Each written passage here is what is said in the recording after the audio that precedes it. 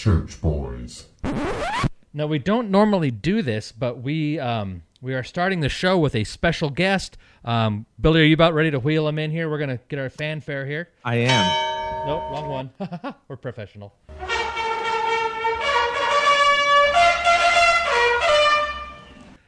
Welcome, Kevin Sorbo, to the Church Boys podcast. Good to have you here, my man.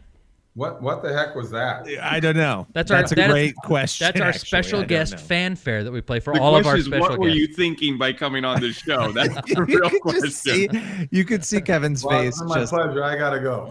Yeah, you gotta go. This is what you're in for tonight. So thanks for signing up.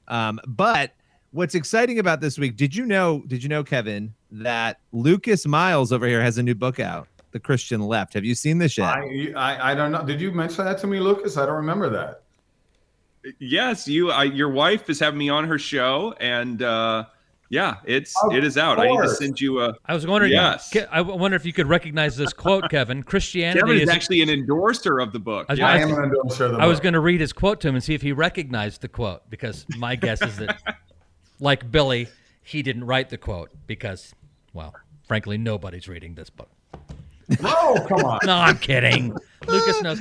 I just give Kevin. It's currently number one on Amazon. It is. It's. But you love to say. You should love to say that. That is like your line. Yeah, that's my new tagline. On Amazon. That's my new tagline for sure. But I love that. There's a whole lot of people buying this book. But I give Lucas a hard time about it frequently, as I do with Billy, because first of all, I am incapable of writing a book, and much less reading a book, but that they have both made me pay full price for all of the books they've written. So you got to support your friends, man. That's right. That's right. That's right. So Kevin, yeah. I've got a lot of things to ask you, but I have to ask first. You're pretty bold on social media, and you and I have done a lot of interviews together, and you know Lucas really well. What is it that made you say, okay, you know what, I'm gonna speak out, I'm gonna talk about what I believe, I'm gonna be open about it? What made you make that decision? You mean to make the decision to tell the truth and get attacked for saying 2 + 2 = 4? We live, come on, guys, we live in weird times right now. You know that. It's insanity what's going on out there right now. I look at the destruction of the moral fiber of America and the world as well, and you look what's going on all our streets. I became vocal about 12 years ago. And Sam, my wife, warned me. She said, I don't know if they're going to like it. And sure enough, a couple years later, my agent and my manager said, we can't work with you anymore because you're conservative and a Christian, which is like being a double leper in Hollywood, of course. And I said, wow, it's interesting because you guys are the ones who scream for tolerance all the time. But apparently tolerance and freedom of speech in Hollywood is a one-way street. But I got tired of it. Thank God for independent movies, because I've kept my passion still going.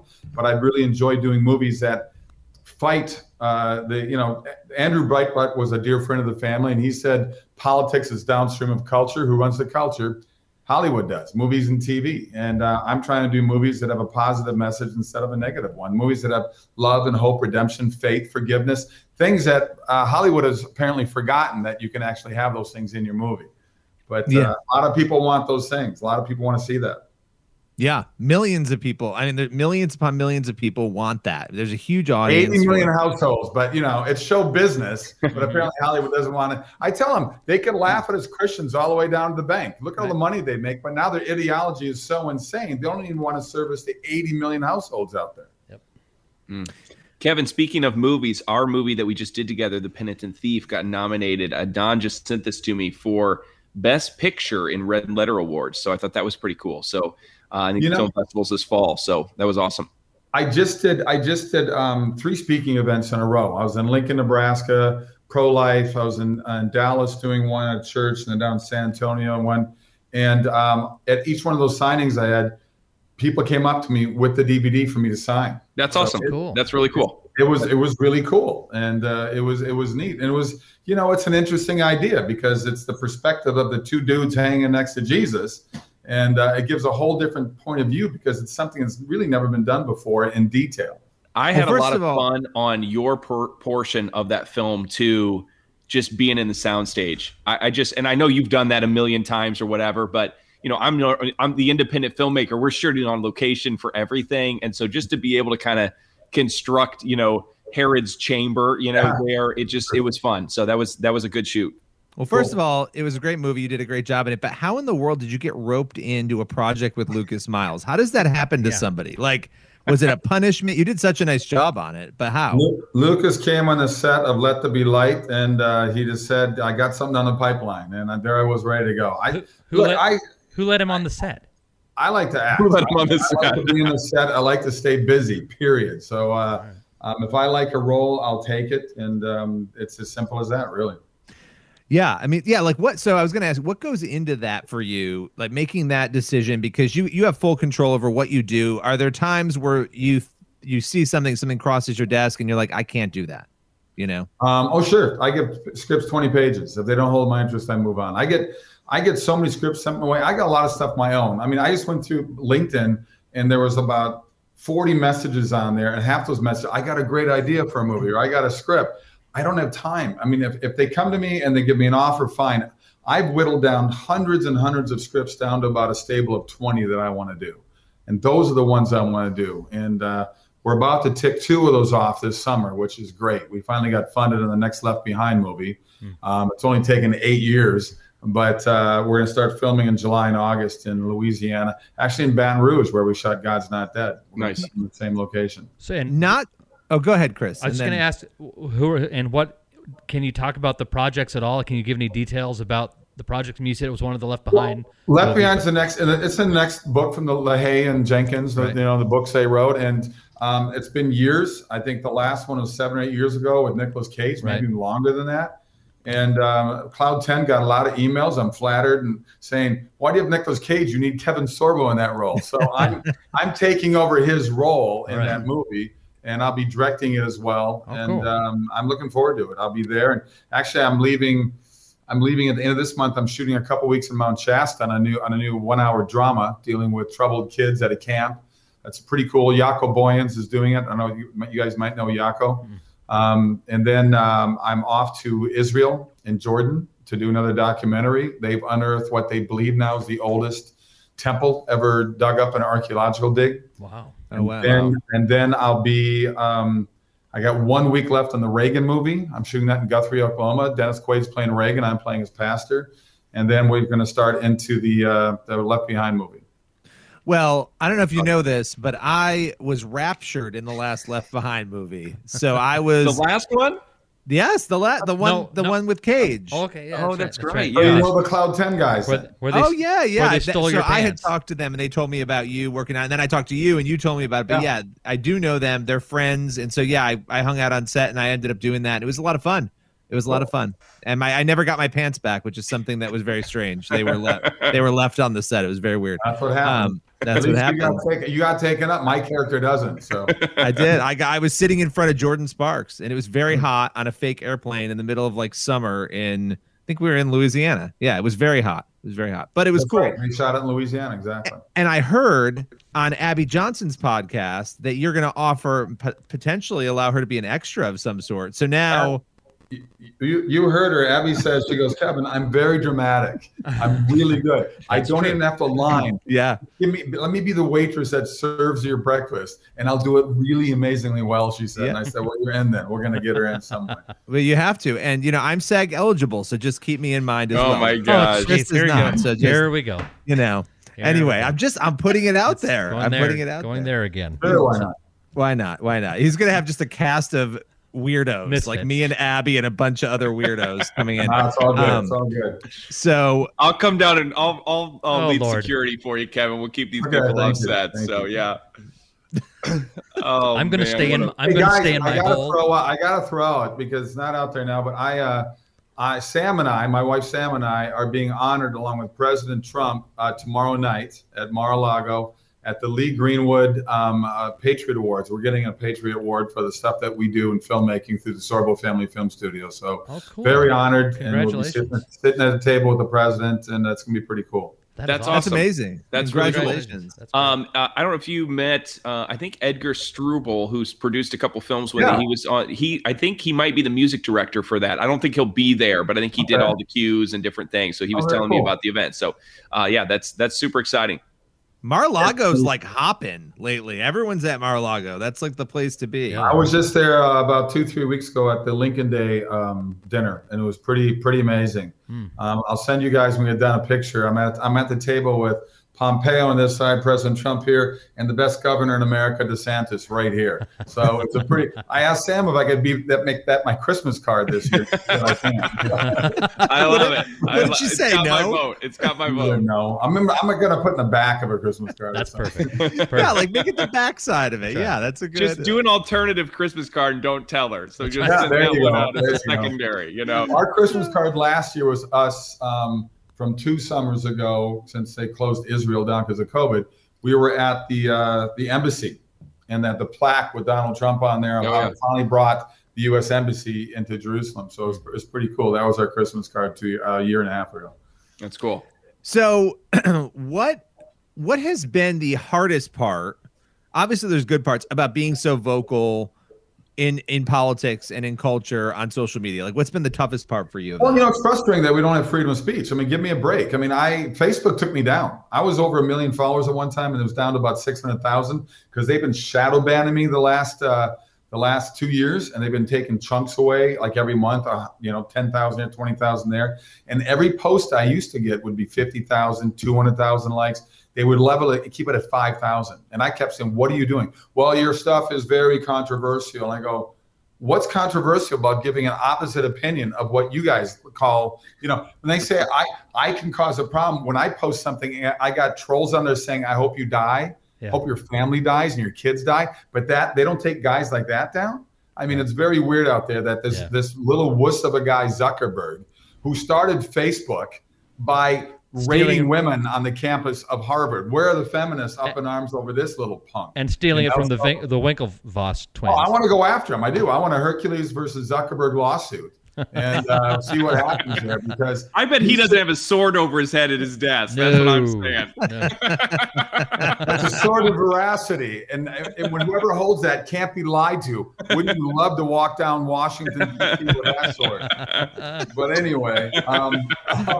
It is weird because Facebook took me down. They won't let me get back on. They took away all my followers. Oh my God. So the whole Trump thing with Facebook, obviously, you're in an interesting position there. They told you why. You now know. What's your next recourse there? Like, can you actually tell me why initially? I got so much press off it. This is about 5 weeks ago. I had a week's worth of so many people doing press that they finally went to Fox and answered. Oh no, we warned him multiple times that he was posting things about COVID that just weren't true. And I go, you mean I posted what all these other doctors are saying about mask wearing isn't true? I don't know. I just posted it and said, what do you think about this? Or what do you think about what these guys are saying about voter fraud?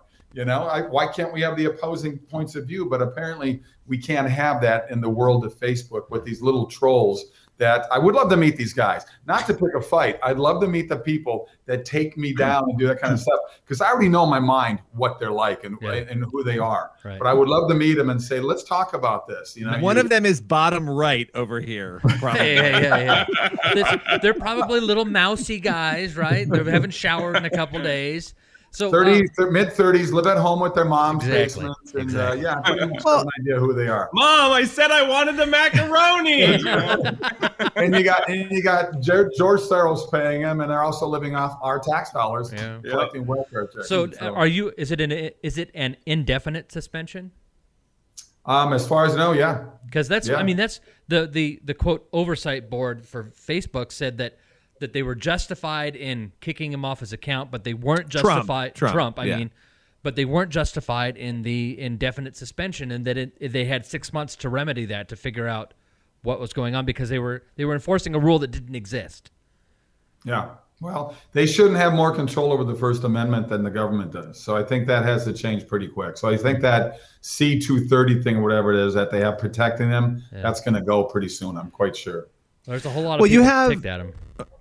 Well, you've got a scenario where, everyone's like, well, they're a private business, they're a private. Yeah, but so were broadcast companies, and they were regulated. I mean, like, at some point you have this conversation, and conservatives are in an interesting spot on it because a lot of conservatives, we don't like too much regulation, but at the same time, Facebook, Twitter, these platforms are controlling so much of what is said and done. So it becomes a real issue that has to be talked about, right? It's interesting. They're promoting socialism, communism. They're promoting, progressivism. They're promoting all these things that, even though the people that run those companies, I think it's pretty capitalistic. But they're making a lot of money, aren't they? Right. Okay, just checking. Right. I love the hypocrisy there as well. It's like the 100 millionaires in Hollywood, A-listers, telling you how you should live your life, and meanwhile, they've got 4 homes, they fly private planes, all this kind of stuff. I mean, like I said, it's just it's so blatant and so ridiculously hypocritical. You just got to go, this is just insane. It is nuts. Kevin, so talk to us about Florida. I mean, obviously, Florida is kind of leading the charge in, kind of opening up everything else. I've been very pro-open for a long, long time. Yeah. I'm here in Indiana. I'm actually in Indianapolis. I just got done with an event that I spoke at. And so tell us, what's the scene there like and how are things going? And do you live in Florida? I do. Okay. Yeah. We've been looking to move out here for 6-7 years. I mean, I got family out here. My wife's got family out here. We come out here a lot. Since my Hercules and Andromeda years, I've shot over 60 movies, and I've shot probably 90% of them in Texas or further east. And I kept saying, why are we dealing with the traffic and taxes and the insanity of the politics of California? And obviously, I'm not the only one leaving. I just read an article the other day, LA County alone, 200 people a day are leaving LA County alone. And unfortunately, these bozos, they moved to Nevada, Arizona, here in Texas, and they vote the same way. They're going, we got to get out of this state. We can't afford it. And that's the definition of insanity. But Florida has been pretty much open the whole time. They shut down those 2 weeks that they said, please shut down. After that, our governor said enough of this stuff. Go back to work. And is COVID real? Yeah, it's real. So is the flu. And it's also a disease that has a virus that has a 99.7% chance of recovery if you get it. We need to protect the people we know we need to protect. So I don't poo-poo the fact that it's dangerous. I haven't seen my mom in over a year. She's 89 years old. She has pre-existing conditions. I totally get it, and I respect that. Yep. And I Sam and I like to say we're not anti-mask, even though we are, but we're pro-face. We're pro-face. Well, I'm tired of seeing 7-year-old kids wearing masks. This is crazy what we're doing, right. And they're doing it on purpose to control our lives at every level of government right now, telling you how to live your life and how you got to be afraid. If I go in the grocery store here at Publix and don't have a mask on, some people they're so bought into it. They just look at me like I'm part of the Walking Dead, and they'll get turned away the other way and go down by the dairy section. It's not because they're seeing Hercules. It's because it could be, and they didn't like me on that show either. Either way, they're scared. So the crazy thing about the survival rate that you mentioned, the other side of that is the death rate. You got to cut it probably by 5. Cut it by 5. Divide it by 5 because the CDC estimates that about 5 times as many people who have been diagnosed with it have actually had it. Yeah. So it's not 30 million people have had it. It's 150 million people have had it, according to the CDC's own number. The whole thing is crazy. The numbers are inflated in a lot of ways too. We're paying the hospitals. They say everything's COVID. We're giving like $19,000 of our tax dollars if they say it's COVID, and it's over $35,000 if they die of COVID. I mean, if you tell me you're going to pay me $35,000 to lie, I'll start lying like crazy so I can start funding my movie. Yeah, amazingly, there's only been like 500 cases of people dying from the flu this year, when it normally is 40,000 or more with the vaccine we've had for 8 decades. But let's not talk about that either. Not making sense, Kevin. Stop making sense. Yeah, logic has not applied to this situation from day one. No.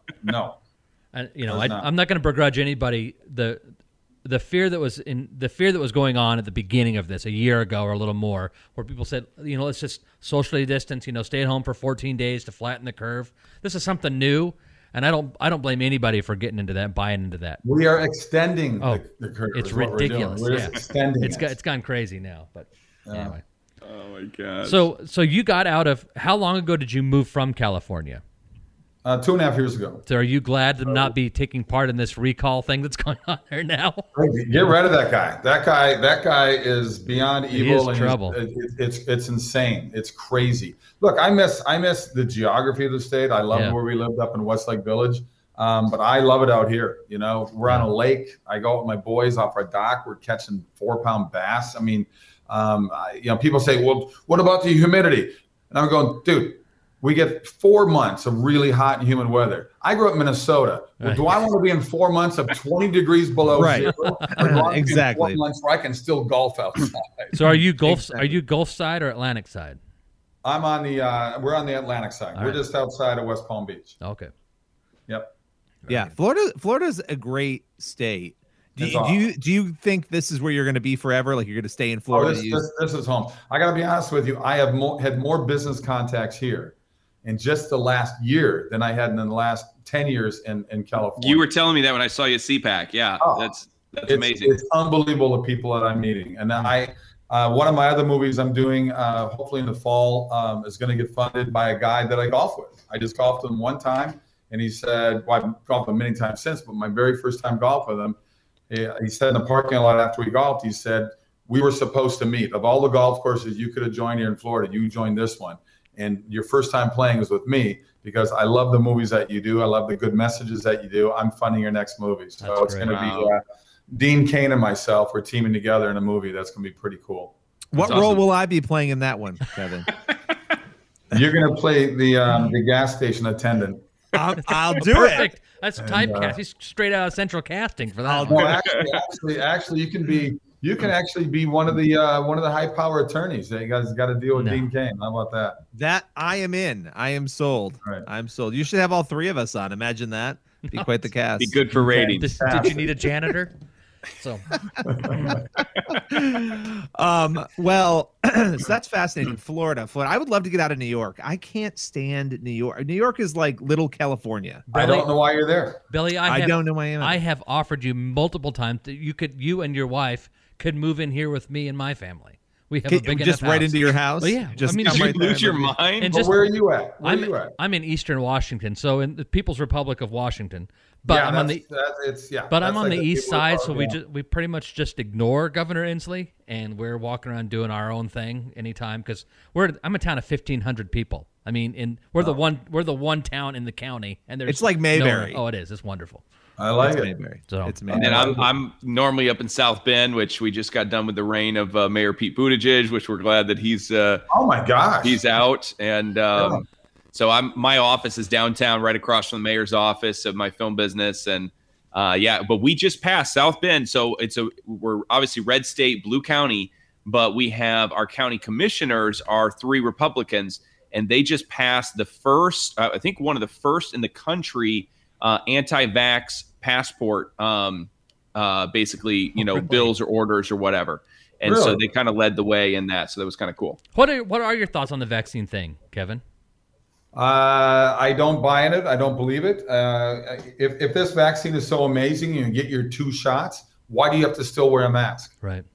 I mean, that's the biggest giveaway to me. And, I've heard a number of different reasons out there not to take it. And, I've had people take it, got very sick. I've had other people took it that nothing happened to them. But the reality is it hasn't been approved by the FDA. I think it was rushed through too quickly. Right. And why do we have to vaccine people who are healthy? I don't get that. If you have not gotten it or if you've already had it, so now you got the antibodies, you still need to take it? Just forcing us to do this kind of stuff?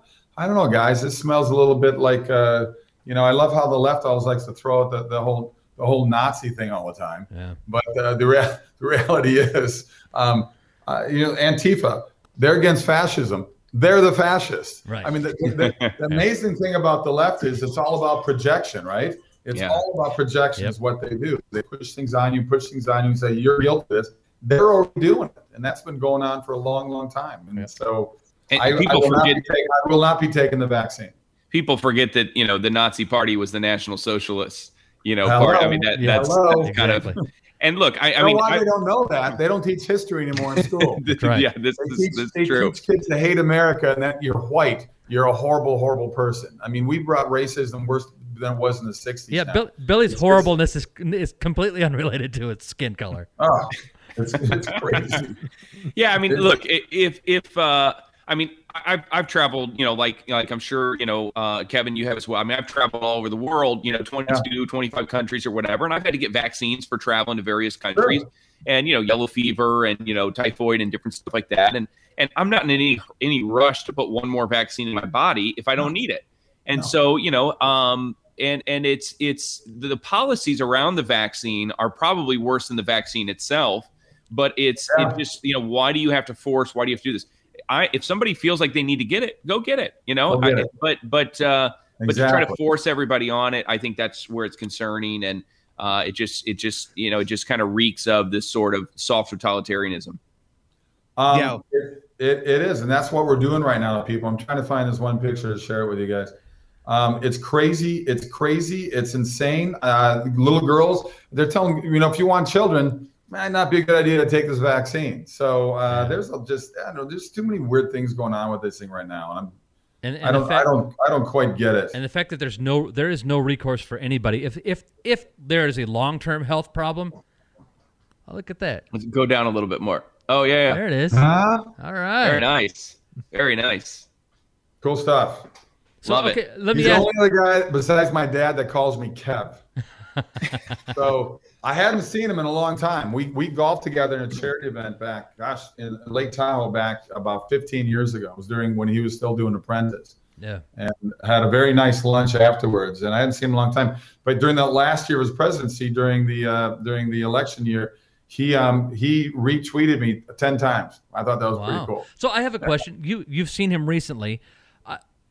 Billy and I were noticing the other day that it sure looks like he has lost some weight. Do you feel like he's lost weight? I think he's lost some weight. Yeah, I think the cooks at Mar-a-Lago are feeding him healthier than they were in DC. I don't know. He's not eating all the Big Macs. Does he seem relieved or calm or just like? Because I would imagine after the stress, no matter who you are, after the stress of 4 years of being president, when you could lay back and not be president, that you'd be a little relieved. But weren't you amazed during those 4 years? Every day being attacked by the press. Every day. No president's ever had to gone through that. Even my mom wouldn't want to vote for him because he said, well, I don't like him. Well, you don't have to don't vote him to be your friend. Vote for what he did for the country. Lowest black unemployment, lowest Hispanic unemployment, all these things. Were so good for the country. The list goes on and on and on. It's incredible. But he had, guy in his, he's 75 now? The energy level is really amazing. Yeah. I mean, boom, boom, boom, boom, boom. You see Uncle Joe, our resident in chief there. He looks like he's going to fall asleep and not remember 3 sentences every time. It's incredible. Kevin, I remember we talked, I don't know if this is 2014 or early 2015. And I don't know if you remember, we talked on the phone briefly.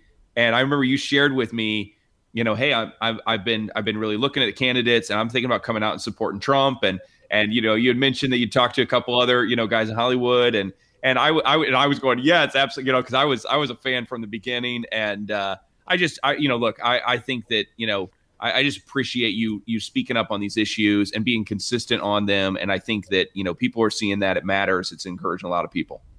Well, before he ran and made a decision which side to run on, the liberals loved him. He was on all the talk shows. He was on Howard Stern all the time. He was on all the night shows. I mean, it's just weird. Once he put that out there, look, we need to save this country. And even the Republicans don't like him. I mean, we got so many rhinos out there. I remember I spoke when Romney was running against Obama for his second term. I spoke at the Republican breakfast in D.C. And I got up there and chastised the guys. I said, you rhinos out there, you got to wake up. Every time we give you the House or the Senate, you guys do nothing. You do nothing. And if you give it to the Democrats, they do a lot of stuff, but they just make things worse. Yeah. And when are going to people wake up to see that? How many times you got hit over the head by the policies that these people have? Right. I mean, the Democrats, apparently one more time at least. Oh my gosh. Well, okay. We won't get into the voting thing. I know I voted. I just don't know if it was counted or not, but Well, Kevin, hey, we appreciate so much you coming on and just for giving us some time tonight and just for joining the church boys here for an evening. Hey, I got to throw out some quick things for people out there. Please. Yeah, hit it. I got a wonderful family movie out there right now. and it's called The Girl Who Believes in Miracles. I shot with Mira Sorvino and Peter Coyote. It's wonderful. Pureflix just picked up another one of my movie, Bernie the Dolphin.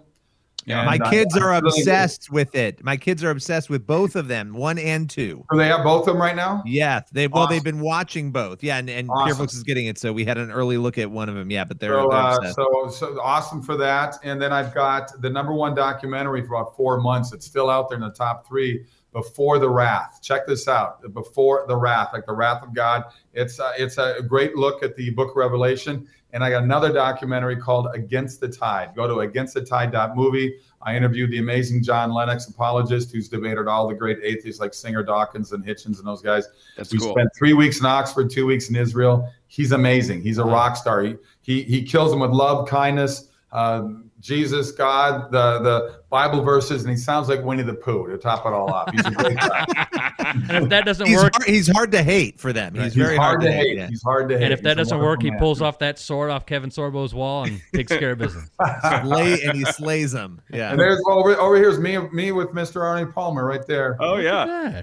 I got to know Arnie the last 20 years of his life, and I got a wonderful letter over here that he sent me 3 months before he passed away, and cool. It was a wonderful letter I got from him. That's great. Well, listen, we're gonna have you back again soon. We all appreciate it. All right. When this summer, when A Miracle in East Texas comes out. Yeah, let's absolutely. do it. Is it Is Jet Juergensmeyer in that? The boy, Jet? No. Jet. He was on Last Man Standing with Tim Allen, played like the grandson. No, he's not in that. Okay, all right. He's not. His name I couldn't figure out what it's from. So yeah. But Kevin, no, he's not in it. We got A Miracle in East Texas. We got John Ratzenberger. We got Lou Gossett Jr. Tyler Mane, WWF guy. He's Sabretooth and X-Men. He's nice, yeah. 6'9" dude. It was awesome. Yeah. That's cool. Cool. So we're going to see you in a couple months at National Religious Broadcasters, like a month and a half, and then I'll see you on set at not God's Dead. I'll see you on set at Left Behind. Yeah, Left Behind. So Yeah, I'm we'll talk excited. about that. All right. We'll see you later. All right, see you. Bye. You're not getting the part. Nah, it's not happening. That brings me such joy. Let's start the show. All right, here we go. All right, let's do it. Ladies and gentlemen. Hello. From the sublime to the ridiculous, but mostly ridiculous.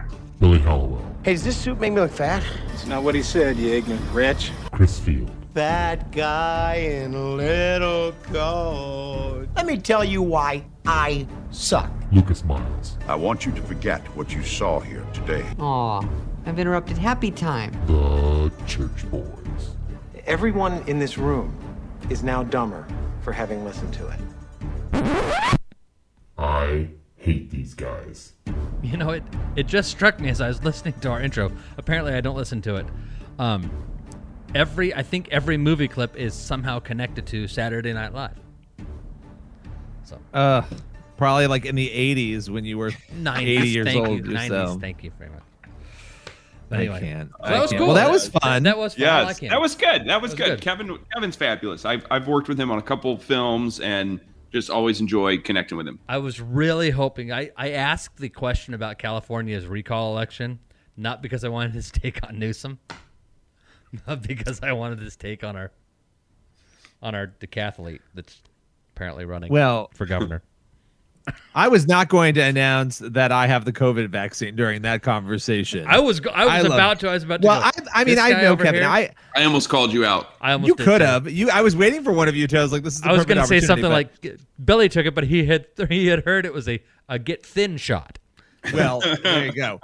I mean, on the mandate part, I agreed with what he was saying. Yeah. I thought, if you're going to mandate it, there were probably 3 or 4 parts that I didn't agree with or think were true, but that's the beauty of free speech. We can say whatever we want, right? And that's the thing about. Listen, I'm anti-mandate. I'm pro-vax, generally speaking. I'm anti-mandate, but the people who are vaccine hesitant, someone who maybe like me, who I don't know if I've had COVID or not. I would guess that I have, but I don't know.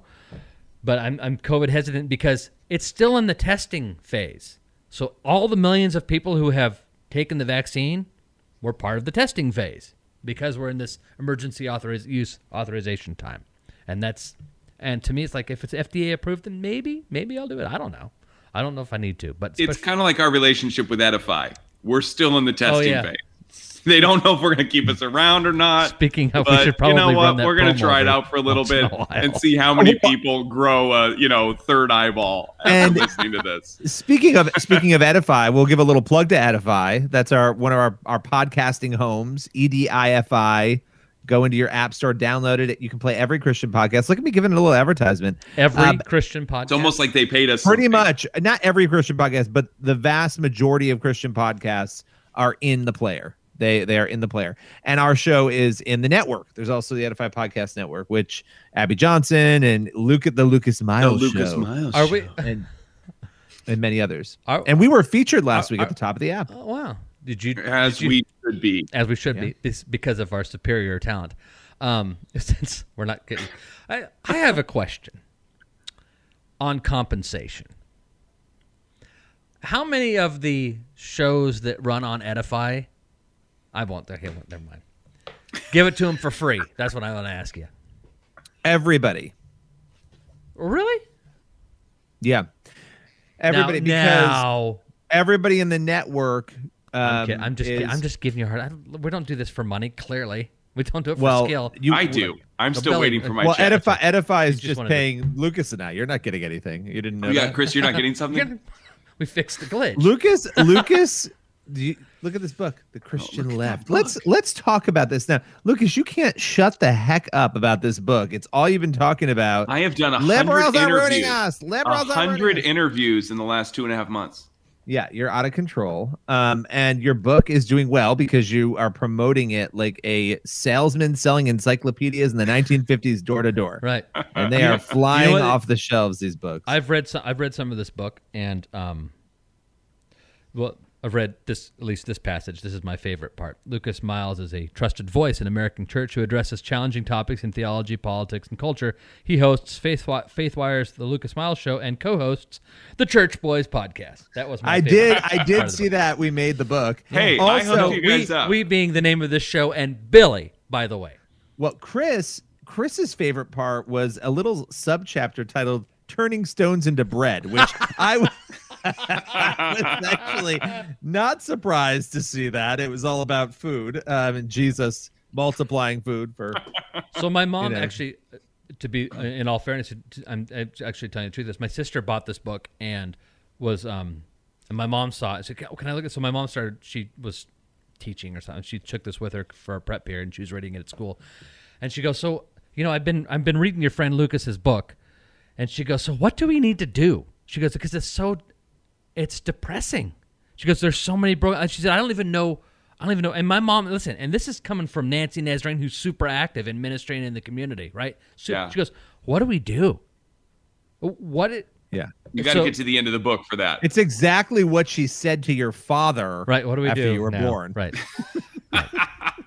Yeah, they didn't. I mean, that's the thing. Like, I really wanted to set up the problem of what's happening, because most people don't realize unless you are really deep in this conversation, you don't realize how bad it is. There's this subtlety, on the left. You have like the statements from Warnock of like, there's something more transcendent than the cross of Christ, at Easter, or the resurrection at Easter, and I don't think people really realize what's being said. And they also don't realize that progressive Christians and liberation theology, which is most of those on the left, liberation theology literally teaches that we worship, meaning them, that they worship a different Jesus than what Christianity has professed for the last 2,000 years.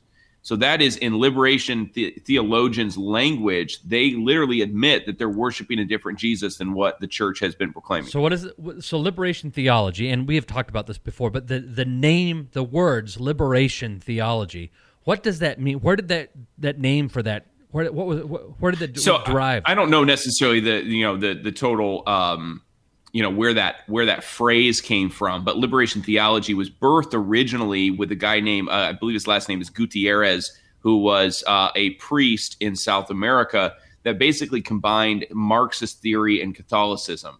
It was later and sort of almost to some degree tangentially like inspired here in the U.S. with Black liberation theology, right? Which we hear a lot today, called critical race theory. And that is, there was a guy named James Cone that was sort of one of the early founders of that. And basically, it is saying that God has favorites. God chooses the oppressed. He loves the oppressed.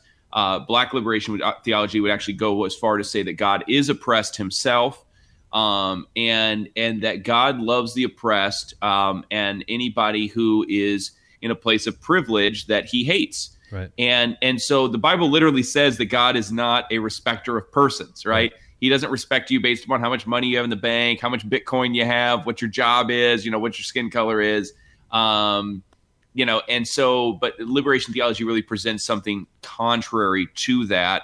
And it sort of, creates that there's a spirituality in being poor, that, it's almost that we don't want to rob the poor of the blessing of being poor. So we're going to create a way in which to keep them poor and kind of minister to where they're at versus, more of a Christian, traditional Christian mindset, which is, hey, we want to help you where you're at, but we want to help you get out of that, right. To be able to grow and find hope in all areas of life. So can I ask you a question about that? Because it seems like there are some things in Scripture that would point to if you abuse people with power and money, right? And I'm just trying to get to the root of where this ideology comes from. If you abuse people when you have power and money and you mistreat people, it's not going to go so well for you. That God doesn't like that, and that blessed are the poor, right? So you start to take those pieces and pull them out without the full context of everything, right? Yep. And you could see where people would walk away with that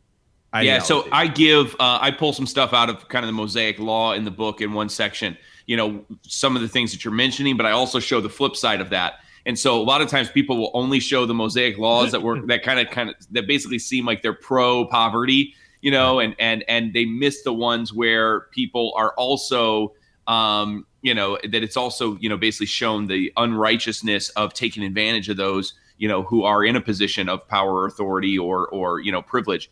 And so, and look, there's always somebody who has more privilege than you. I mean, everybody that is, we have, every single person in the United States, for the most part, is still in the 80th, 90th percentile in the world or something, when it comes to that. And so it's really funny. I mean, I get messages from our pastors that I work with over in East Africa, and they're they were looking at stuff last summer, and they're going, what is happening with our brothers over there? Yeah. We don't understand, what is going on. And by that they meant, just really Christians on the left who were giving into this. They were so horrified, to see this. They could not understand what was happening with the riots, what was happening, with some of the just flip-flop that was happening with some of our national pastors and everything. I mean, it was horrifying to them. And, we get so elitist here, with our mindset, and we don't realize that, man, if you're in this country, you're blessed just to begin with. Right. So, and it's amazing. This idea that they want to focus on this left-wing theology wants to focus on fairness, right? And it's like, listen, if you really wanted fair, you're kind of, you're SOL, right? But this idea that we believe in equality, we don't believe in sameness. We're not all the same, right? And it's not. Is it fair? Like Jesus gives a parable of the talents, right? One guy's given 5, another guy's given 2 or 3, and another guy's given 1, right? Right, that's an example of the talents. Like the word talent that we have in our vocabulary comes from that parable, and that's Jesus saying, "Listen, not everybody has the same talents, and everybody has the same number of talents, and that's okay." Yeah. And is it fair? No, right? But then at the same time, they don't actually understand what fairness is, because he has the parable of the workers in the field, right? Where the guy goes out and hires people at 5 o'clock in the morning or 6 o'clock in the morning, and then hires some at 9, and hires some at noon, and then hires some at 5 o'clock in the afternoon, and then kicks off, knocks off at 6 o'clock, and he pays them all the same, right? And the guys who were complaining, who were hired first in the morning, complaining, and he goes, "Was I being unfair? Didn't we have a deal? Yep. You agreed to a denarius for a day. What you agreed to, right? Yeah. That's not unfair. The fact that they got the same as you might think that it's unfair that they got this, but you and I are being fair because this was our deal."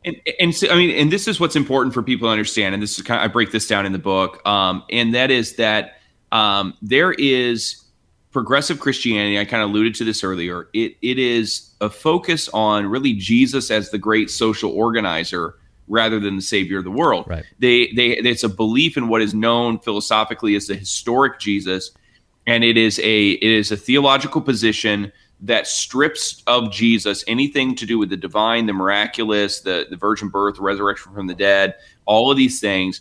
And it's literally a different. It's actually a person who never actually existed that they're worshiping, because it's just this sort of Frankenstein piecing together of what they want to pick and choose. But that is the Jesus that they worship, and I don't even know if worship's the right term. It's the Jesus that they utilize, because really what they're doing is they're using that Jesus, that version of Jesus, to basically justify some sort of socialist position. And it is, Jesus, the great reformer, Jesus, the social organizer, rather than the savior. And it's why I say in the book that, the left has exchanged the Trinity of the Father, Son, and Holy Spirit for this Marxist Trinity of diversity, acceptance, social justice. And I think it's growing. We're seeing it more and more. And I think it's something that should be concerning. And we should, kind of to speak to what your sister said, we should be worried about it. Yeah. But I do think there's hope, and the Lord wins in the end. And there's things that we can do to be able to make a difference. So, and I think it's interesting that you talked about how they have this view of Jesus. This is who he is, and and they have they have the same problem that the Jews had 2,000 years ago, is that they have the wrong expectation for a Messiah, right? The Jews 2,000 years ago believed that the Messiah was going to come and liberate them from Rome, possibly through a violent overthrow, right? Well, that's what Jesus came for. That's not the Messiah he was supposed to be. And then this Messiah that they have for Jesus now is not the Messiah Jesus was supposed to be. That's not who. That's not who he was. You're remaking faith in your own image, essentially, right? And the country has a gaping hole right now because people are fleeing faith, they're moving away from it, or they're never even discovering it if they're in Generation Z. And so you're trying to fill it with something. Look at how the media covers Biden's faith. I mean, this week, my video for the first is all about this issue of, Biden's going to make his mark on Catholicism. In what world do you make your mark on your faith? Right. You're not making your mark on your faith. The faith is supposed to make a mark on you and change you. The way that it's being discussed and talked about. I mean, you saw the Washington Post tweet a couple of weeks ago where they're literally saying these right-wing bishops, these right-wing bishops are going after a very Catholic president who supports abortion. Wait, Biden's the very Catholic one, and the bishops are right-wing and they're not Catholic? No, the bishops are very Catholic. That's what the Post doesn't understand. Speaking of, so here's something crazy. I'm gonna give away the crazy twist ending at the end of your book. That priest from South America that you talked about, liberation theology, becomes the Pope. Well, hey, I will say. Go ahead. Well, Billy, just to kind of to your point, the story that we talked about, we had shared, I think, with each other earlier about 50% now of Christians polled. Was that by Pew Forum? I think did that Pew, Pew Forum poll that is now saying that 50% of Christians believe that casual sex is okay.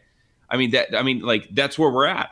This left, which I'm not shocked by that. It's a terrible. It's actually lower than I thought it was. Reality, right? But that's why this book. That's why I'm addressing these things, is because I believe that there is, I'm surprised more people haven't said this. I actually haven't heard anybody else say this. But you've heard it here first, right? That I believe that the divide that we have in the church today between the Christian left and what I'll call Orthodox Christianity is a greater divide than the divide that existed during the Reformation between the Protestant church and the Catholic church. Yeah. And it is, the Protestant and Catholic church were like, how do we want to take the Eucharist? What does the Eucharist mean? What's it look like? How do we do baptism? How do we do our order of our service? They were very simple things. And yes, there's a difference between Protestantism and Catholicism. And obviously that argument and debate is still there. But I believe that both can exist in Orthodoxy. And they were both speaking the same language. They were speaking the same language. And look, they both believed that Jesus was the Christ. They both believed in the virgin birth. They both believed in the resurrection of the dead. Right. They were believers. And there were problems really on each side. Indulgences. Sorry. Yeah. But look, Martin Luther was a mess too. Martin Luther was like the Donald Trump of, the 1500s. It just, I mean, he was very bombastic. He had this insult sort of culture that he created. I'm sure if he would have been on Twitter, he would have been kicked off of it. But like, there were errors on both sides. But they were both believers, and they were both in orthodoxy. And you know, and I'm saying that generally speaking. Obviously, we could make arguments about Leo X or something like that, you know. But we haven't had time to read about him, so you'd have to. Make those I know arguments. you have to get the book. So he was the one doing kind of who inspired the indulgences, because the church was a little bit low on cash. You know, but like what we're seeing today, it's not just doctrinal differences on you know, kind of that level. These are major things. Is Jesus Lord? Is the Bible infallible? You know, do we believe in the sanctity of life? Like, there are like, is sexuality, you know, the biblical version of, you know, kind of description of sexuality and gender, you know, are those true, or is this sort of whatever variant? So the chasm is so much wider right now, and something's got to give. I mean, there's going to be some sort of major shift. Well, but is the major shift that we're sorry, Chris, go ahead, do it. Go. Well, I mean, is the major shift that we're inching toward what would be, whether that's 500 years from now, whether that's 20 years from now, whether that's 5 minutes from now, the end? I mean, when you're talking about this being worse and different, it absolutely is. This is a systematic unraveling of everything. It's not just differences of small things. It's actual differences over facts about very logical things that have been at the forefront and the basis of humanity. So there seems to be something else happening here. That doesn't mean you can't have little mini revivals. It doesn't mean you can't have a revival at the same time. But is it possible that we're actually describing the steps that you take before you trip down and kill yourself at the end of the stairwell? I mean, look, I've been saying that just because, you know, God wins in the end and he redeems his church, everything else, it doesn't mean that the church in America always thrives. And so, you know, we have the ability to squander this great gift that we have, which is our freedom, and which is the church in this country. And it's been a leader in the world in faith for a long time. But I think that everything from consumerism and, you know, liberalism and secular humanism and all these sorts of things have kind of crept in, and over time the church has shifted. And I think we have a loss of accountability. We have a loss of biblical literacy. There's an increase in biblical illiteracy, and it's concerning. And so I think that there is a path for us, and there's certainly a path for true believers, you know, to be able to thrive in any environment, whether it's persecution or, a time where Christianity is celebrated in the state. But right now we have a state that wants to control the church. It wants a church that's subservient to it. And the left knows they can't win elections unless they divide the Christian vote. And they're going after that, you know, hard. And then one other element, which is not something, obviously, grab the Christian left, read it. But I think the other part of this that's making it even more complicated, and you could push back on this if you want, is the fact that the church, I mean, you've got Ravi Zacharias, you've got the Duggars, now these are individual cases, but you also have churches that are completely divided over who to vote for, and is politics coming before, you know, so culture seems to have come, just like the 50% statistic, right, with sex. Culture has completely infested the church. So you have a battle going on over actual big issues of theology with the left, and at the same time, you have people who should know better not doing better. And that is a real, but we're also told that will happen too. I mean, so again, it's part of that. I think that for me, at least, this is just a dope's perspective, because you guys are obviously have looked into this more than I have. But my gut reaction to it is, which makes it a big reaction, is that the church has become so focused on we have to fight this culture war, we forgot what we are fighting the culture war over. Because you talked about biblical literacy earlier, right? Well, I want to have a discussion with somebody, even inside the church, about the divinity of Christ, right? We used to have that debate with our Mormon friends, right? Because there's the difference of belief between Christianity and Mormonism about the divinity of Christ. Now you bring up the word divinity of Christ with a lot of people inside the church to go, what does that mean? Right. Yeah. I mean, they don't know. The fact that they don't know Bible sources, the fact that I can preach a sermon on the story of Jonah, and an adult in the room goes, that's a crazy story. I've never heard that before. That's where we're at, right? That I can tell Bible stories, that there are kids that are graduating high school and leaving churches, kids who grew up in churches, leaving churches and can't tell you basic Bible stories, right? Whether you believe them or not, that they can't even teach them to you. Yep. Yep, totally true. We got so you know, focused on we have to stop the gays and we have to stop the abortionists and we have to do this. We have to stop the Democrats. And again, all those things are things to discuss.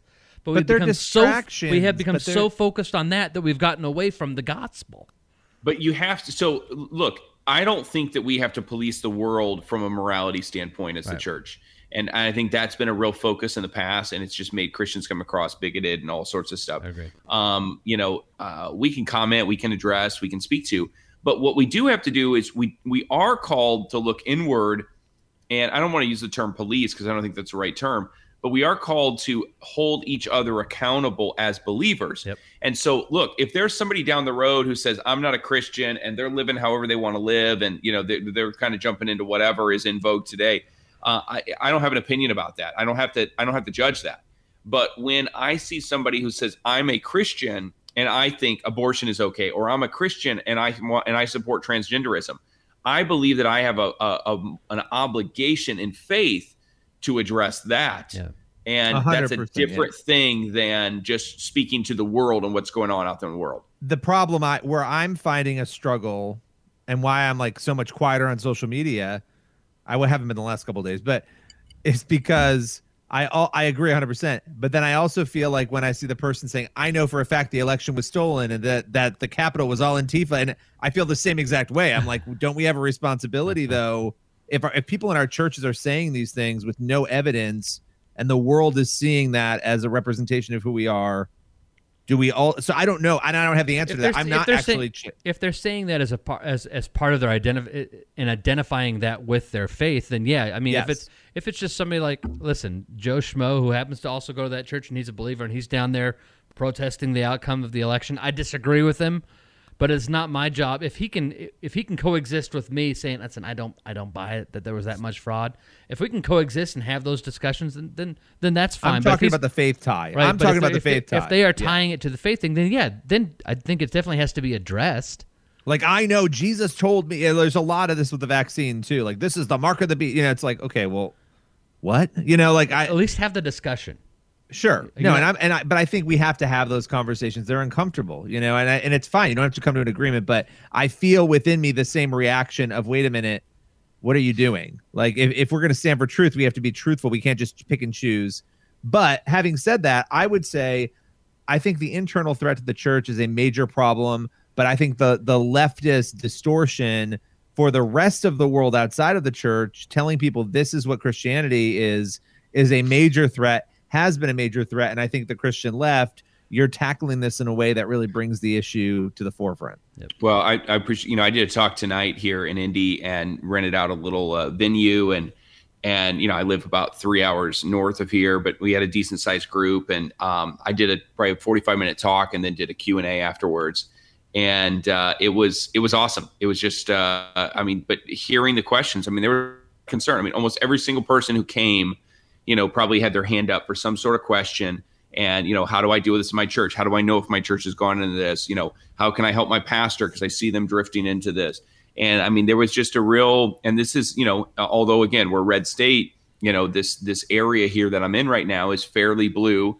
And people are coming up at the end just going like, hey, I need this so bad. Like, I'm just dealing with this. I'm struggling with this. And so I think more and more people are seeing the problem and just trying to figure out and navigate their way through it. Absolutely. So, Lucas, where can people go if they want to pick up this beautiful book, The Christian Left? And there's even a very pretty picture of Lucas on the back of it. Do you like how I like how the black is sort of shiny and the red is matte? I thought that was really cool in the design. I do like they did a nice job on the cover design, which I'm sure you had nothing to do with, but they did a nice job on it. For the record, I did have a little bit of involvement on that. That's interesting, because usually I'm just like, yeah, whatever you like. Usually you don't get a lot of involvement. So I have found a really great partner at Broad Street. They've just been awesome publishers, and just very excited to work with them. Carlson, the whole team there have been awesome. And so, yeah, it was actually sort of a combination. So I originally sent over, I wanted the red and black sort of negative space, so the red sort of is the fill and the black becomes kind of this image in the negative space. But I originally had an idea to kind of do that with Jesus's face. And I had found actually an image of, I don't know if I should say this or not, I had found an image of it was a book on or a painting of Hitler that was sort of, kind of this very like provocative title and everything, kind of addressing some of the horrors of the Third Reich. And it just really stood out to me. And I said, man, what if we did the same thing with Jesus's face? And we just started playing with it a little bit more. Their design team came back with kind of that church seat. I just thought that they nailed it. And so it was really cool. And of course the sickle and the tilted cross it's really on good. the front. A lot of people think I made that up, but that's actually the symbol for Christian socialism. Most on the Christian left wouldn't use that or know that, but the ones that are very deep into Christian socialism, that is a symbol they use. Really like good. Chris. Yeah, like Yes. Well, I'm excited for you on this book. I'm glad that it's doing well, and we're gonna keep pushing people to it. Where can they go? Like, where do you want to send people to buy? Because I'm sure you're just trying to send them right to prettylucasmiles.com. Yeah, I mean, look, it is. we've hit number one with the book on Amazon, which has been awesome. It certainly helps me as an author in 3 categories. And I had a goal, and I posted this on Facebook, so you guys have already seen it and you've heard it, but I had a goal to be in the top 1,000 on Amazon and to have number one book. And we hit number one in 3 categories, and we hit 762. We could have hit higher than that, but I was like, we hit 762 like in the middle of the night, and it's kind of hovered right around that number. So it's been awesome. So people, they can obviously get it if it's more convenient to get it Barnes & Noble or Amazon or whatever, but if they get it through lucasmiles.org, I'm sending out autographed copies. So I don't know how long I'm going to do that for, but I'm at least doing it through the month of May. And we've been shipping books like crazy from there. And so I sign them myself, and we ship them out. And and the other thing that I'll say, and this is actually serious, if you have purchased the book on Amazon, especially if you have purchased it on Amazon, even if you didn't, but you have it, write a review of it, or at least give it some stars, on That's Amazon. a huge help. It bumps it up, it moves it up, it helps with the algorithms. It especially helps if you are a verified purchase, which I was, because, as we all know, I paid full price when it first launched. Full retail. Full price. Price. I have a friend in California. I'm trying to see if I can get him on the show to talk to us about what's going on in California here. So, is this anybody we know? Is this anybody we know? I don't think so. Oh, okay. He's calling me. 1 second. It's not Bruce, is it? Do you suppose it's Bruce Jenner? I was just talking to my mom about that today. So can you what do you do? I know what I do if I'm in California. Can you imagine that you've got to pick, like, here are the candidates, and the most viable one for the Republicans is Bruce Caitlyn Jenner. How does that work? It's probably going to be what happens. It's so disturbing because it's not. I couldn't vote for Jenner. Never. I would be. Tell you what. I'll be totally honest with you. You put a gun to my head and tell me I had to vote for one, either Newsom or Jenner. I vote for Newsom. Really? Yeah. And here's why. Very interesting. Here's why. Because, and I'm not saying this to be funny. I'm saying this 100% serious because it is a medical condition. Bruce Jenner has a very serious mental illness. Very serious. And someone like that, you can't trust them on any issues to do anything sane. Well, if you're that mentally ill, if you can't get the number one question of human existence correct, I don't trust you to get anything else correct. You put Gavin Newsom in a room and have him spin a wheel, he'll get something right once in a while, maybe. But I don't trust Caitlyn Jenner at all. I'm just watching Lucas on the phone here. And did you listen to his interviews? Have you listened to his ads? Okay, I have not. Yeah, it sounds like you close your eyes. It sounds like Bruce Jenner after several years of cocaine, because I think he has a deviated septum. I got a buddy that's going to join us here just great. for a minute or two and tell us about. I think I interrupted his dinner. I think he's like out to dinner or something. He's like in that. California. He's from California, so he's probably high. His name's Pastor Joey. And so we've known each other for a while, and this dude is just, every time I go to LA, like, he just like helps me. He'll pick me up, he'll take me around, just go to events with me. So he runs the homeless shelter out there. He keep me out of trouble. Yes, exactly. Yes. Yeah, he's my sober companion. So you missed Chris saying that he was going to vote for Newsom over. I didn't say I was Jenner. going to. That he would. He'd vote for I just think you Newsom put a again. gun to my head and say either vote for Gavin Newsom or Caitlyn Jenner. I said I would vote for. I would if it came down to pulling the trigger. I might just say pull the trigger, but I would probably vote for Gavin Newsom. So I just told Joey we were talking, California, and we were gonna laugh for a minute and see what's going on the ground out there. I figure we need to talk to somebody from SoCal and kind of see what's happening. So I don't blame. There Joey, we what's go. going on, man? How's it going, guys? So this is still. Is it still bright and light there right yes, now? it's bright and light here. It's Southern California. It's always bright, even at night. It's like 10:30 here. Yeah, what is wrong seriously. with you people? So do we just interrupt your dinner? Yeah, it's cool though. No worries. So hey, you got a new thing you're launching. Tell us about what you're doing. Introduce him. Oh wait, So, I didn't- yeah, I Lucas, forgot his don't be fanfare. rude. Wait a This second. is my. I forgot his fanfare. Oh, we got music for you. We got music for you. Our introductory. This is our special guest fanfare that we play with every special guest. We just had major movie star Kevin Sorbo. Yeah, on. Sorbo was just on before you. He got the same exact fanfare you're going to get. So here we go. I love that. All right, now go ahead and introduce him. All right, so this is my good friend and just pal, Pastor Joey Tellez, and just really glad to have you on. So I was saying before you came on here that every time I go to LA, you're just you're there. We've done events together, and you kind of keep me out of trouble and zip around. And he's actually going with me to a conference I'm speaking at in Myrtle Beach after NRB. So I noticed that you did not include. He also said you are his sober companion when he's in California. I said you were my sober companion. This is true. I'm the designated driver. So, it works out. So tell us a little bit. I mean, obviously I know about it, but you got this thing going in your backyard that's pretty cool. So tell us about what's happening. Yeah, so Connection House just felt like the Lord impressed it on us to just start a backyard service. So we do it once a month right now. But we're ramping up to do some more. We just had our first official Connection House this last Saturday, so it was really rad. And then the following day, Sunday, we had 15 vendors from all across Southern California in our front yard, just posting up, and it's a really cool way to connect with the community out here. This is kind of COVID inspired, right? Because you can't, stuff's been closed down, and so people are looking for new ways to kind of make things happen. Right. Out here, they closed down churches for quite a while. So we started a thing called Fireside all through COVID and just left our backyard open. We really felt like, we should just keep our backyard open for whoever wanted to come. We really believe that gathering is important. And so it's just kind of turned into a monthly service now that is an official Connection House church. So we're super stoked about it. That's awesome. Do you have any thoughts about the Gavin Newsom recall and Caitlyn Jenner and everything else we got going on out there?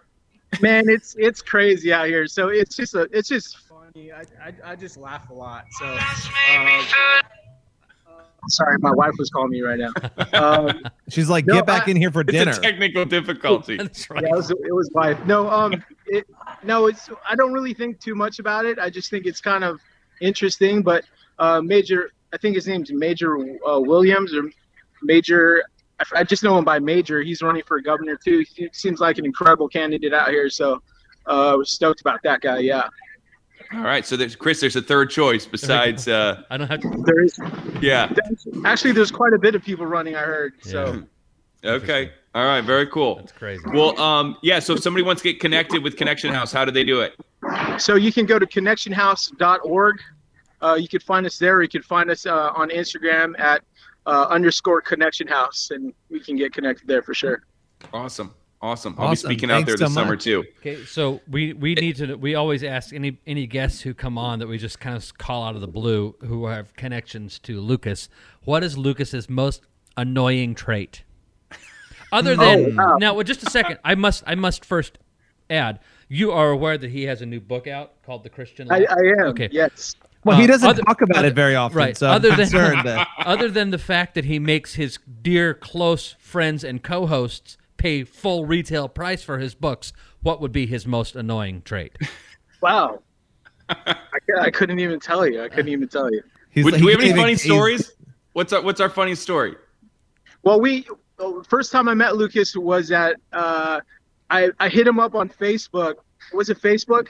He was coming out to LA to do an interview with a guy from In the Middle, and that's where we met. But oh yeah, he's just focused and driven. So I couldn't really say something. I don't know anything he's too crazy. Exhausting, but in a good way. Right. No, the word you're looking for, the term you're looking for is pushy. Super focused for sure. There we go. Joey's my hype man. Yeah. Or spin. He's spinning. I don't know. Yes, Either way, it's good. No, it's all good things. All good things. That's right. That's Lucas awesome. is a good egg. Well, Joey, hey man, I appreciate you coming on and saying hey for a second here and letting us interrupt your dinner. No, this was awesome. Thanks. All right. Good to meet you. Welcome to the Church Boys. Tell the crew we said hello. Cool. Nice meeting you guys. Hey, Thanks. good to meet you. All right, later. Bye. I'm telling you, Lucas just like arrives in cities and is like, chauffeur me. He just stands out there and, would anyone like to drive me around? Yeah, I'm coming to interview somebody. At the airport at 8 p.m. Funny story about this. Oh no. And I have a pond update too. Oh yes, thank God. But so I did a video for a company that is they're basically it's like a black car limo service in South Bend. And we did a video for him, and it's a guy, and he's getting started. He's kind of building his business, American dream sort of thing, and actually immigrated here. Really, just great guy. We've hit it off. He's a believer, and I was trying to help him out. And like our video company, I had a client here recently say, I know that you guys are kind of the caviar of video production here in South Bend, and nobody else has done film production stuff or whatever at that level. And he said, hey, is there a way you can help me? And so I gave him just this sweetheart deal, but I said, here's the deal. Like, I can do it for this, but I need a couple rides to the airport and back and around town, a little bit else. So we negotiated. So I got a couple airport trips in the black car. Nice. I almost had it drive me down to Indianapolis. So yeah, there might be a little truth to that. I'm going to, by the way, if you're going to sit at that angle, I'm going to have to insist that you undo a button. You're getting awfully comfortable there. I drove down here. My it's like 3 hours down. My butt hurts. I've been talking, standing, everything else. Chris, it's 10:30 at night here. Billy and I are like, you guys are about to turn into pumpkins. I normally have at least sweatpants on the bottom half here, and I flew in the door from my speaking event. And I'm still going. But this is rather a Magnum PI sort of shirt, isn't it? I had quite the day. I interviewed Candace Cameron Bure for half an hour, Scott Baio for a half an hour, and I also spoke with Shannon Fields for half an hour. You were sure to tell them that they needed to come on the Church Boys soon. I did not. Oh. But would you wear something that unbuttoned this low when you were interviewing them? No. But it was nice to see Candace. It was nice to see. It was nice to catch up with them, and then I had to do this. So do you ever feel at the end of the day, Lucas, tired of talking? Oh yeah. Yeah, like I feel tired of talking, especially to you two. Because my throat will hurt sometimes. Like if I do too many interviews or too many events and stuff, it's like or if you just say too many times, number one on Amazon. Number one on Amazon. I mean, after you say that 100 times a day, yeah.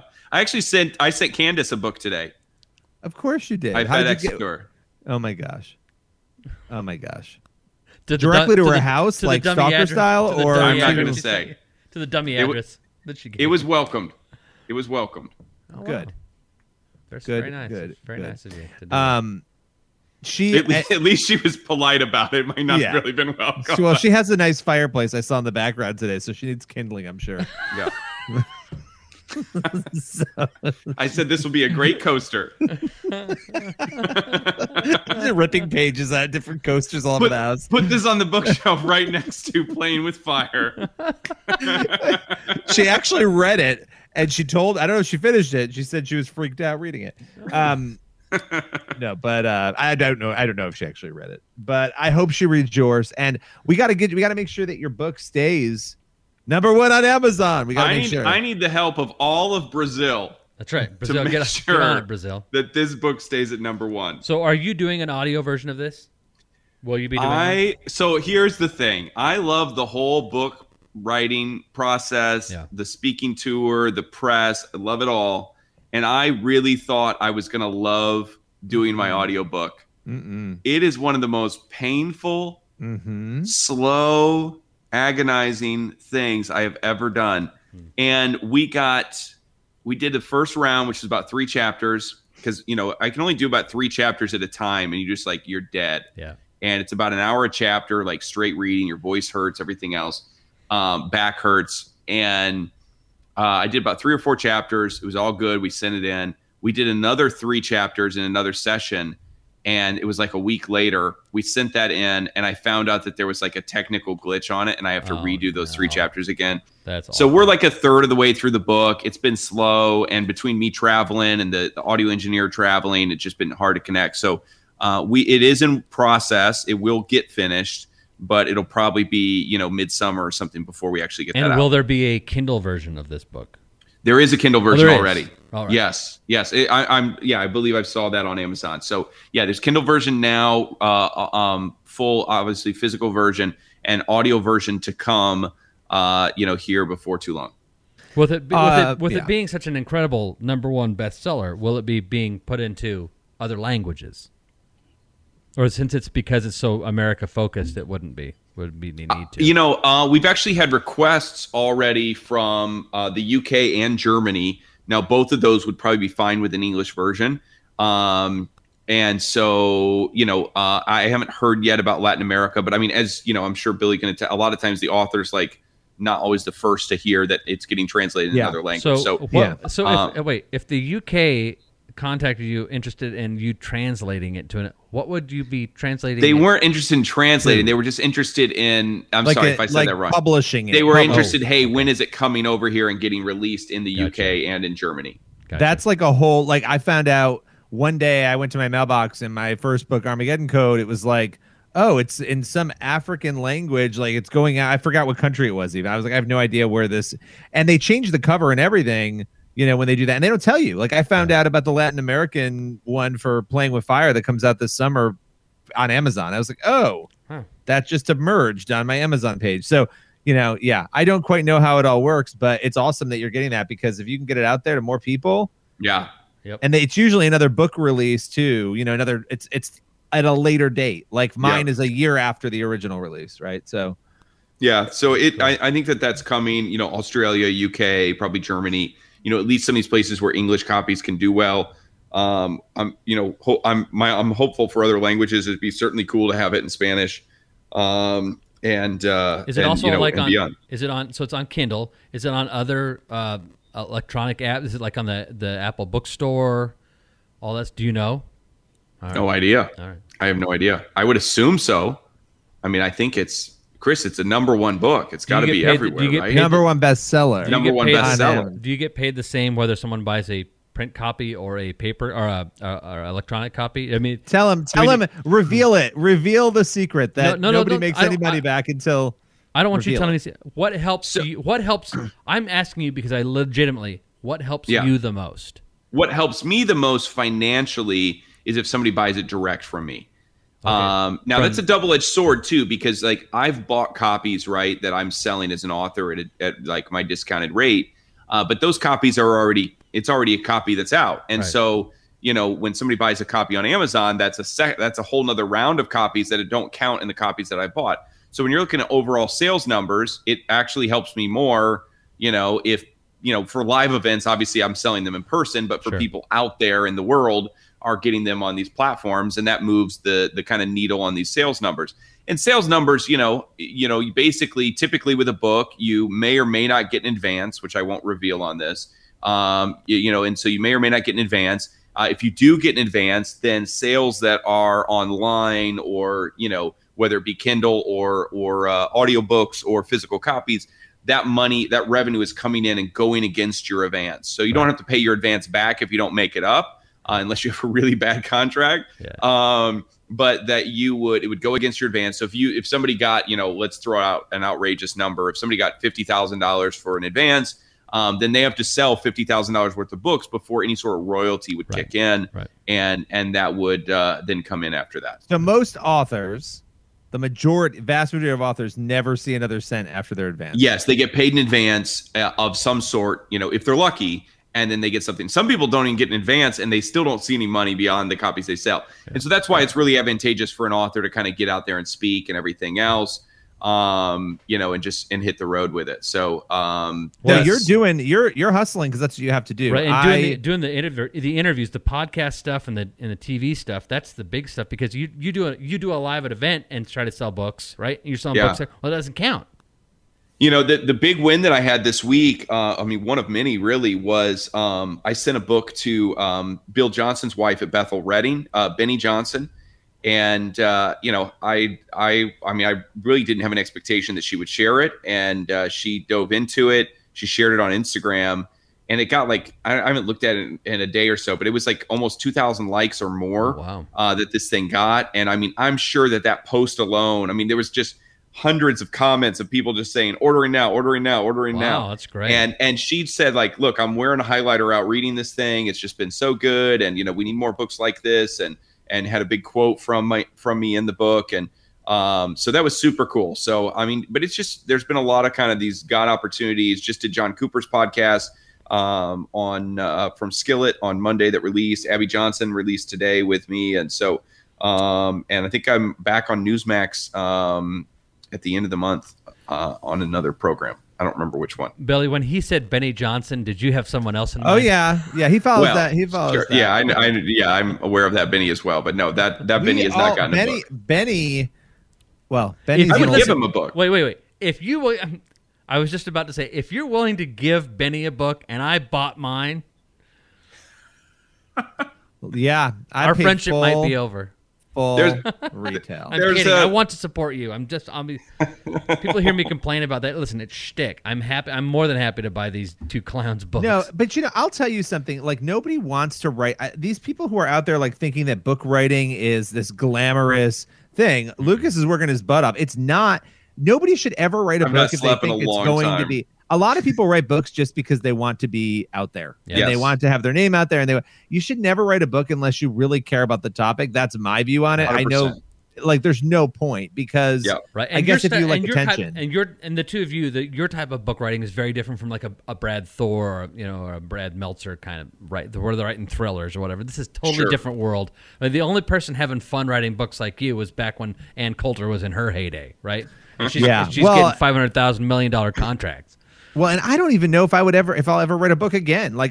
There's no vision in my mind. It's if God's going to drop a project in front of me, that's great. And the last time that's really what happened. It was here, you're going to do this. And it's, I don't know. On the other hand, am already considering the next book, but we'll figure out that. So there's nothing wrong with that though. If it's because it's something you care about. Well, I love writing. I really do. It's one of my favorite things that I do of, kind of, speaking, producing. I enjoy a lot of the stuff that I do, but writing is really high up there. And I think I love the research and the reading that goes into kind of pre-writing, aspects to it. And I know that I have more books kind of in me, but it's an exhausting process. And the writing itself is tiring, especially once deadlines start kicking in. But it's really been, I wrote all last summer, 8 to 10, sometimes 12 hours a day. And very few breaks. Got a little bit of a break from August till November, waiting for the election so I could write my conclusion. They ended up having me add a new chapter during that time period, so I went back into writing that on the Christian Cabal. And then I wrote the conclusion. And then really since January 1, I've been in promotion mode. And so probably since February, I've been averaging 2 to 5 shows a day. Every day, and certainly there's some gaps in there. I'm not doing them on the weekends or whatever, but I've done over 100 shows in 2.5 months, and it's you're tired, and This just starts then the speaking tour. So I mean, I'm going almost every single week someplace. That's great though. Which people, if they want to find out, they can go to lucasmiles.org and click on speaking, and they can see where I'm going to be. So then we really want people to buy these books and help you out financially, because if you get help financially enough, you'll be able to finish that pond in the backyard, and then you can spend your time writing your next book seated next to your pond. He could even sit right next to the overpriced. Get all that inspiration. Oh man, yes, this is true. So have there been some? You said you have an update. Have there been technical difficulties with the? With the pond? I wouldn't say technical difficulties, but there have been a few interesting things. Are we discovering that perhaps the pond man was actually just really, literally, like I said, a hole digger? He was more of a hole digger. Yeah, he was more what of a I hole told digger. You. Yeah. Now Doug is a friend now. We've enjoyed him. I think he's a very honest hole digger. And so, we had a little snafu. We had some really nice rock he was bringing in, some, what do you call it? Not slate, but like marble. It was kind of marble. Granite, it was maybe? kind of this granite, stuff that he was bringing in. And so he gave me the price for it. Right. And there was 0 that he forgot. Oh. So I was told it was $75 for 2 tons. And it was $750 for 2 tons. So the truck was on its way. Book advance. Yeah, right. Yeah. So the book was on, or not the book, the box truck was on its way to our house with 2 tons of this rock. And now that I didn't order the rock, Doug did. So Doug would have been the one stuck with the bill, right? Oh, yeah. And so, because we paid him and gave him kind of a budget for this.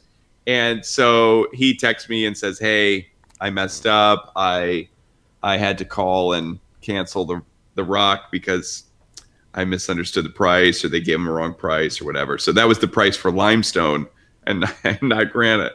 So, but he's making some progress. He's creative. He found some rocks someplace. He might have took them from one of my neighbor's ponds. He hasn't accidentally filled in the hole. No, it's not filled in yet. We're considering that if it doesn't make it here soon. He's told me that we will have a pond ready to go by Mother's Day. Now, as of right now, I am highly skeptical. But what that would mean is that our next episode I could do from the pond. I was going to say, isn't that like 3 days from now? It's really soon. Okay. It's really soon. Yeah. Getting concerned. We still don't have a fountain. He has used some mortar kind of to hold some of the stones together. And it sounds like a crisis. There's a few things that could go wrong here. Yeah, it's a little rough. It's a little rough. It's a cabal, as you would say in your book. Yes, exactly. Yeah, it's all right. Kind of interesting. Well, we should probably wind it up here. So, any other pond updates that we need, or that the listeners might? Here's the question. How's Krissy handling this? Krissy's she's a pro with this stuff. As in she says, "Lucas, you handle this." No, Krissy is really good about handling, she's good at managing people. I'm good at getting stuff initiated and then I'm out. I don't want to think about it anymore. It's I did my part, I got it started, I'm done, I got on to other things. Right. But she's a good manager. Now, I see Doug probably more because Krissy actually leaves the house before I do. Most days, and then Doug will be rolling in, about the time that I'm leaving, and so I'll, chat and get updates and everything else. But he's doing fine. We're gonna make it. All right. So she's a conniver. I just have a bunch of fish in my basement, and I'm looking forward to getting those out of there. Well, if the whole book thing falls through and you're needing food, I've actually told Krissy that I think we should start a pond company. Okay, I'm done. Now I'm officially done. I think with a little bit of management of Doug, we could really get this thing off the ground. Doug could be your foreman. Well, I'm sorry that the pond hasn't worked out quite as well as Krissy had hoped, but it's going. But I do take joy in the fact that it's going about as well as we had predicted. I wonder if he'll have any birth persons over to watch it. To look at it. The Church Boys. I'm happy to let you know that I am one. I don't believe you.